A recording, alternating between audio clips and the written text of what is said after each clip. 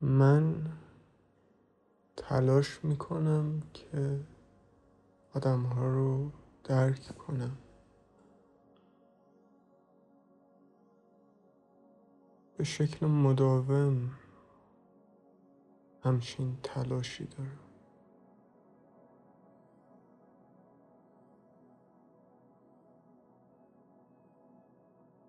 که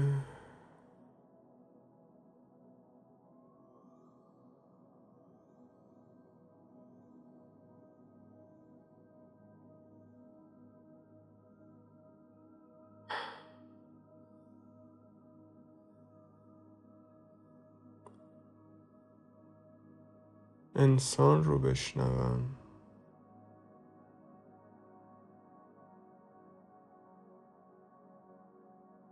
و چیزی رو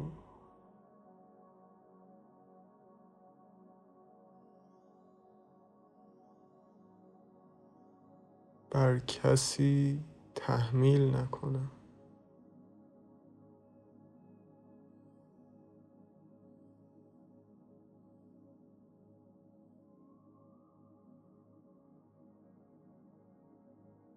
شنیدن انسان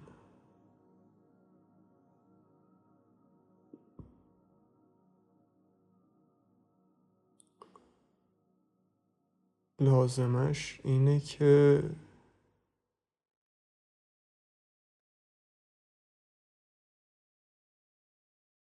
قضاوتی در کار نباشه،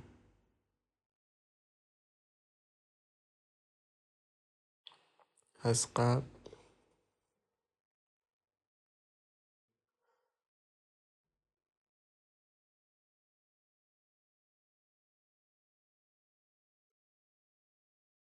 و تصمیمی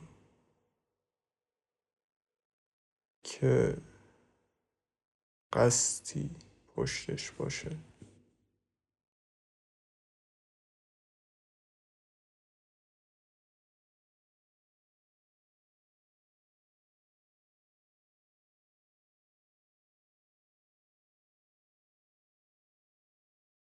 این تلاش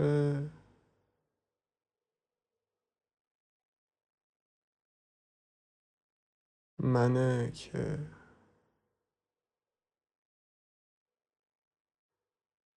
آسیبی که از سمت بقیه سمت من میاد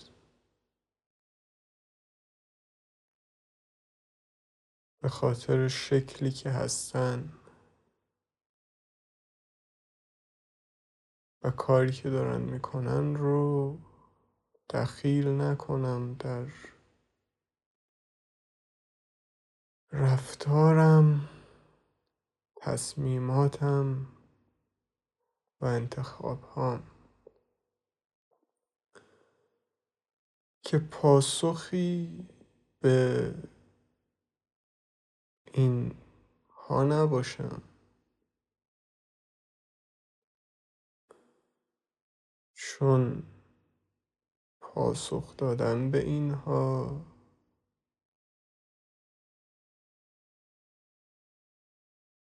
انتقام جویی درونشه که موجب میشه همون چیزی که در ابتدا موجب آسیب به من شده و من خودم این رو درست نمیبینم منتشر بشه و از طریق من به یکی دیگه برسه.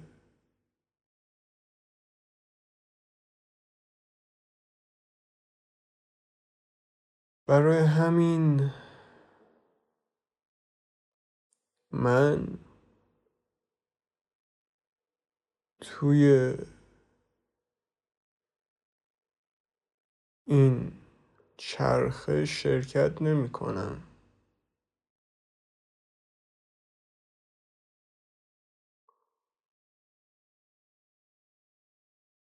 و خودم رو کنار میذارم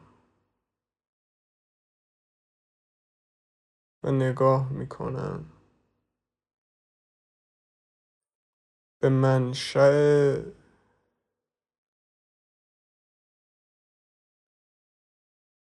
این آسیب که به سمت من اومده. یعنی این که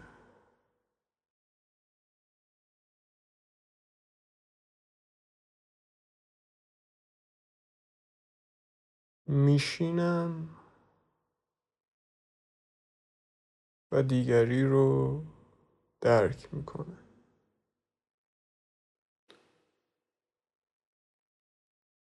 و چه شکلی ممکن میشه که انسان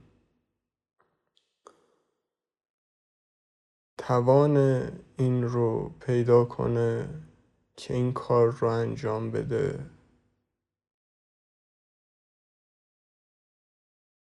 واکنش نشون نده نسبت به یکی دیگه.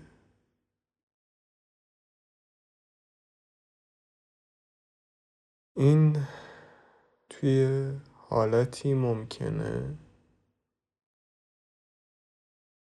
که پایداری درون انسان باشه،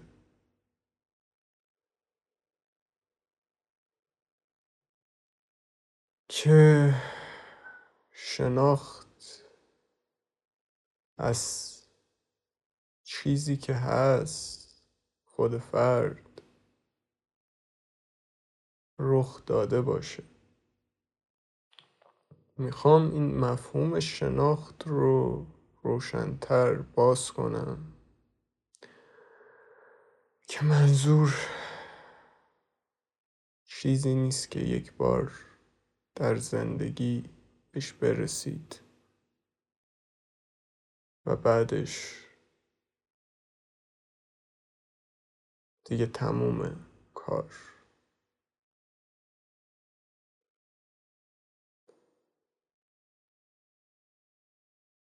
بلکه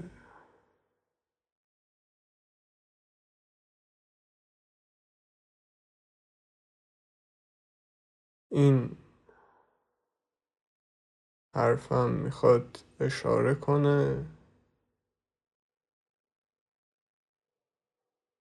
به یک حالت روانی که ادامه پیدا کرده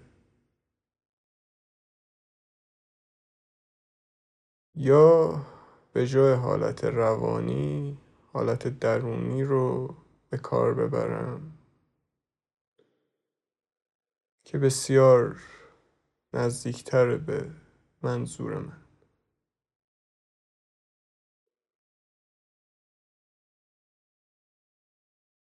حالت روانی که ادامه پیدا کرده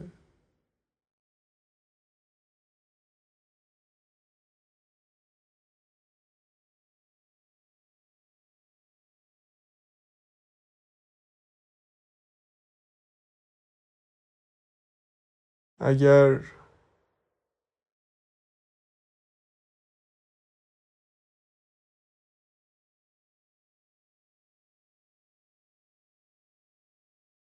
از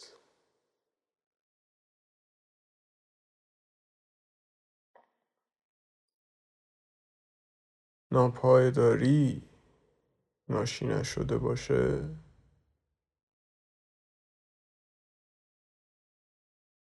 یعنی اینکه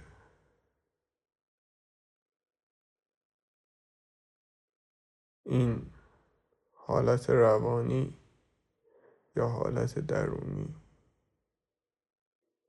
پایداری در ناپایداری نباشه، تداوم یک حالت ناپایدار نباشه،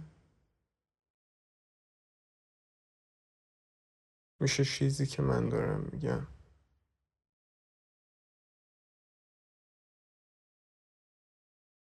وضعیت من رو لازمه شما درک کنین وقتی من دارم اینا رو توضیح میدم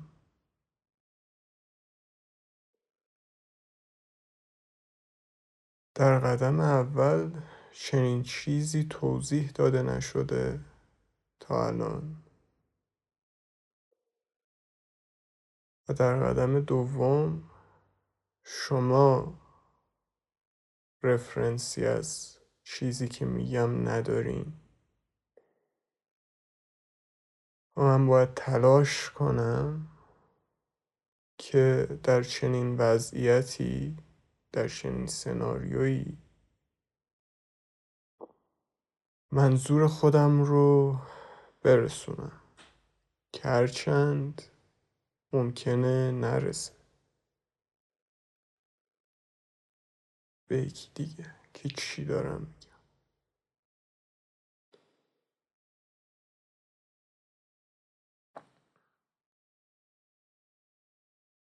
در واقع پایداری فقط در حالت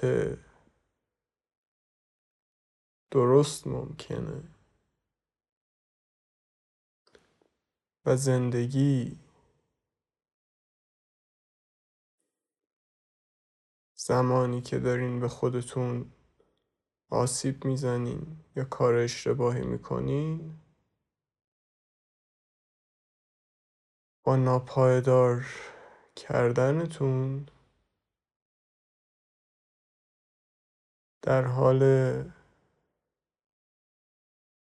رسوندن لطفی بزرگ در حقتون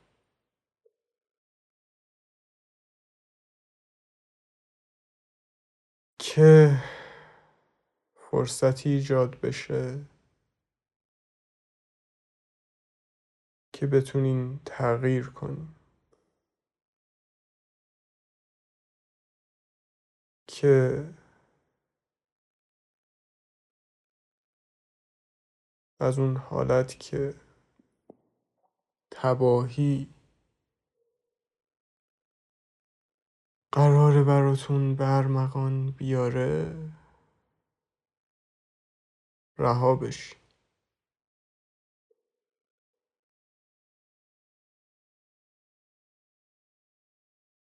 برای اینکه بتونین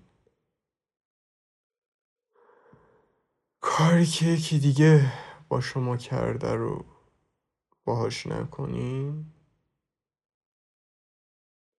به آگاهی نیاز دارین و آگاهی تداوم یک حالت بودن درست.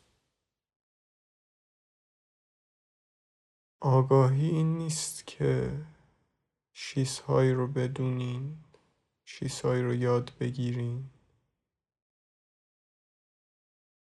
و به چیزایی فکر کنین که مطابق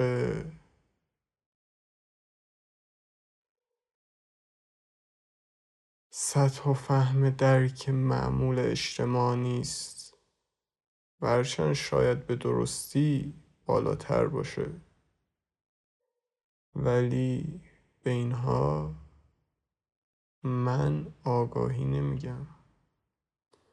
وقتی دارم کلمه آگاهی رو استفاده میکنم منظورم این نیست که شما در تقابل با بقیه چیز بیشتری میدونید یا درستتر میدونید یا بهتر میدونید.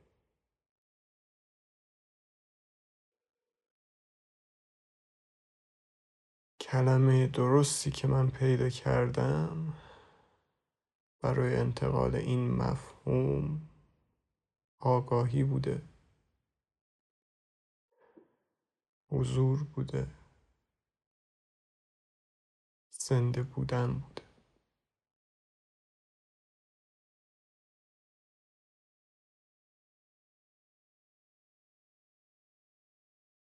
برای همین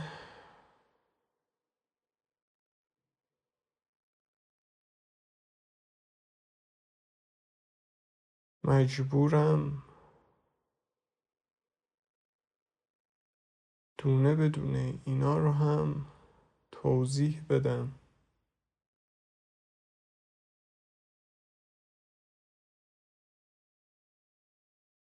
و بگم که به چه شیوه است همه اینا و من دارم چی کار میکنم و چی دارم میگم، چون در واقع کاری که من دارم میکنم رو من دارم میکنم، کسی دیگه ای که نمیکنه. کار معمولی نیست که آشنا باشید باش. کار معمول اینه که هر فردی یک قصد و نیتی داره از حرفاش و دنبال رسیدن به یک نقطه‌ایه با گفتن چیزهایی که داره میگه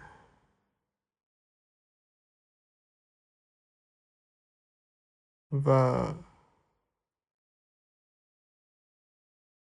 به همین دلیل هم داره میگه که به اون نقطه برسه.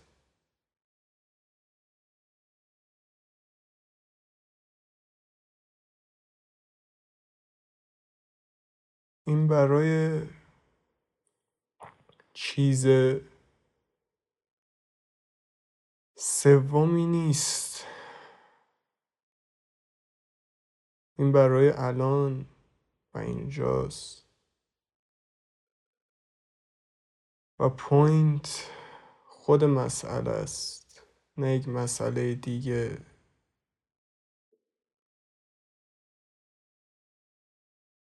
نه قصد و غرضی در یک نقطه دیگه.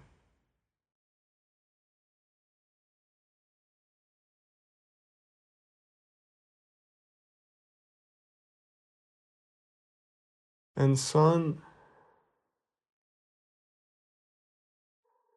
به شکل خودکار وقتی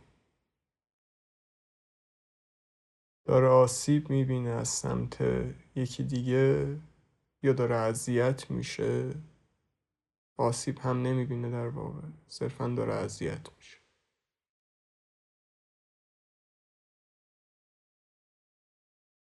چیزی درونش شکل میگیره از انتقام توی ذهنش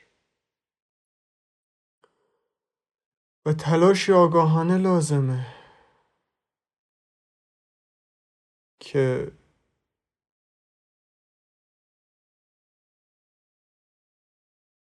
این چرخه درون خود فرد متوقف بشه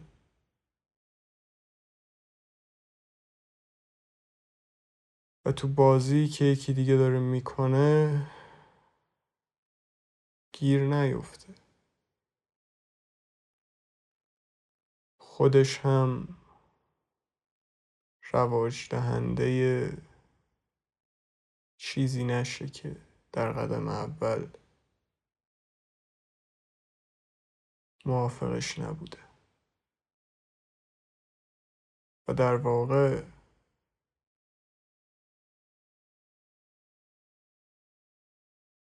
این تلاشش برای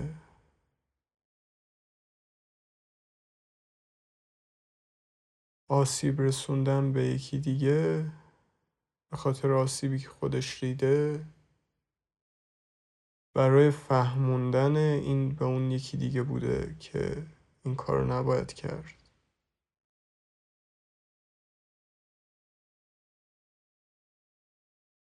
ذهن انسان بسیار احمقه،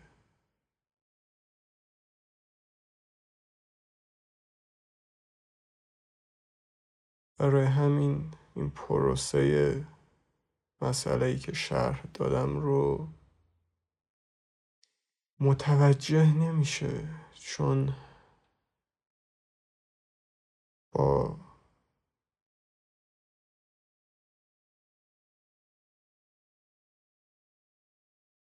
سایه های خودخواهی کور شده.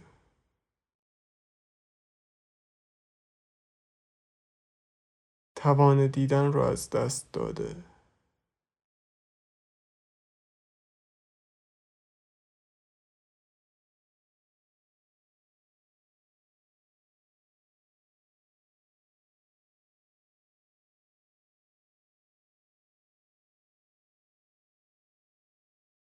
و رهایی انسان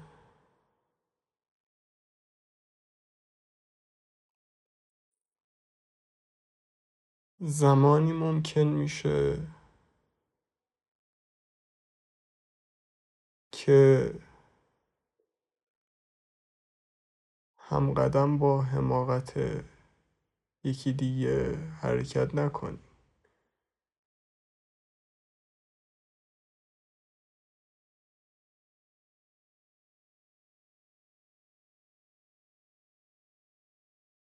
چون زمانی که داری از سمت یکی دیگه آسیب میبینی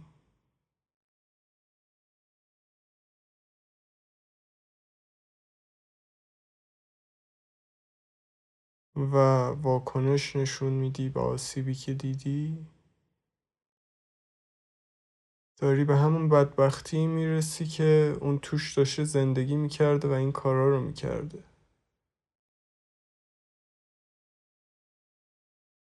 نه برای اینکه ذاتاً موجودی شیطانیه و قصد و نیتش اینه که بقیه رو آزار بده و آسیب برسونه به بقیه. به خاطر اینکه تو اون حالت کار دیگه ای نمیشه کرد. ویژگی اون حالت اینه که اینا ازش بیاد بیرون.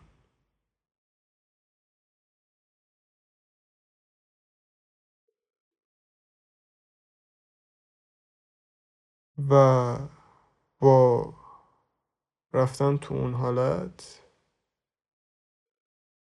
با پاسخ دادن به همون شیوه که فرد رفتار کرده باهات، تو هم به همون بیچارگی میافتی که اون توش بوده. و مجبور میشی خودت هم همون کار رو با بقیه بکنی و این چرخه بیهوده شکل میده از حماقت، آسیب و بیچارگی برای انسان که نه تنها به نفع خودت نیست، به نفع دیگری نیست، هیچ فایده ای هم نداره.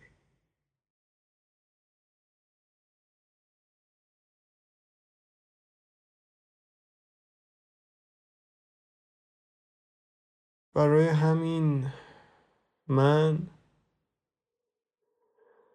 تلاشی مداوم میکنم توی زندگیم که آدم‌ها رو درک کنم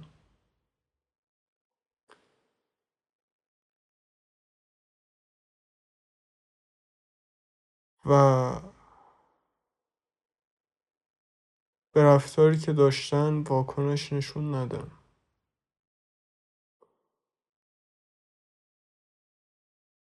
که خودم تبدیل نشم به یکی مثل اونا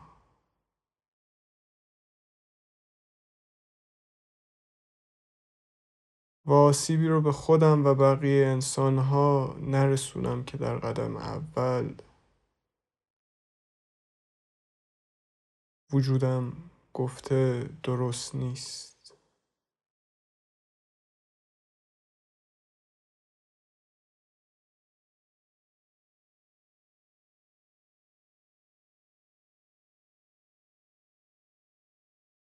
این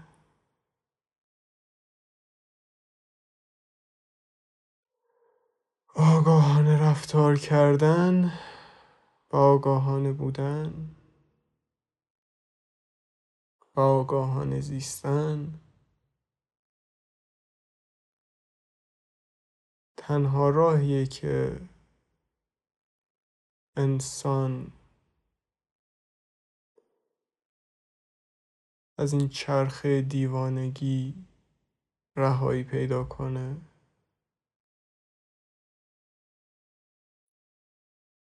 که در قدم اول هم بیرون اومدن ازش کار ساده ای نیست، یا فهمیدن این که راه دیگه ای هست جز این کار.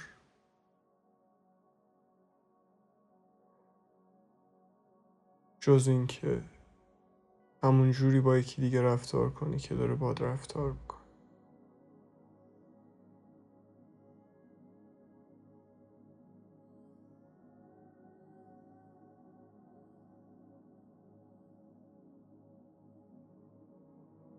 و این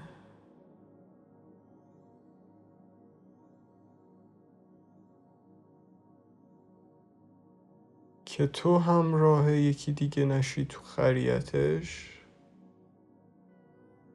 احتمالی رو باز میکنه که یکی دیگه در انسان بودن همراه تو باشه یا همراه تو بیاد. ولی تو هم اگر در خریت یکی دیگه سهیم و شریک بشی، تنها برنده این وسط خریت، تنها برنده تو این بازی حماقت. نه تو برنده میشی نه یکی دیگه.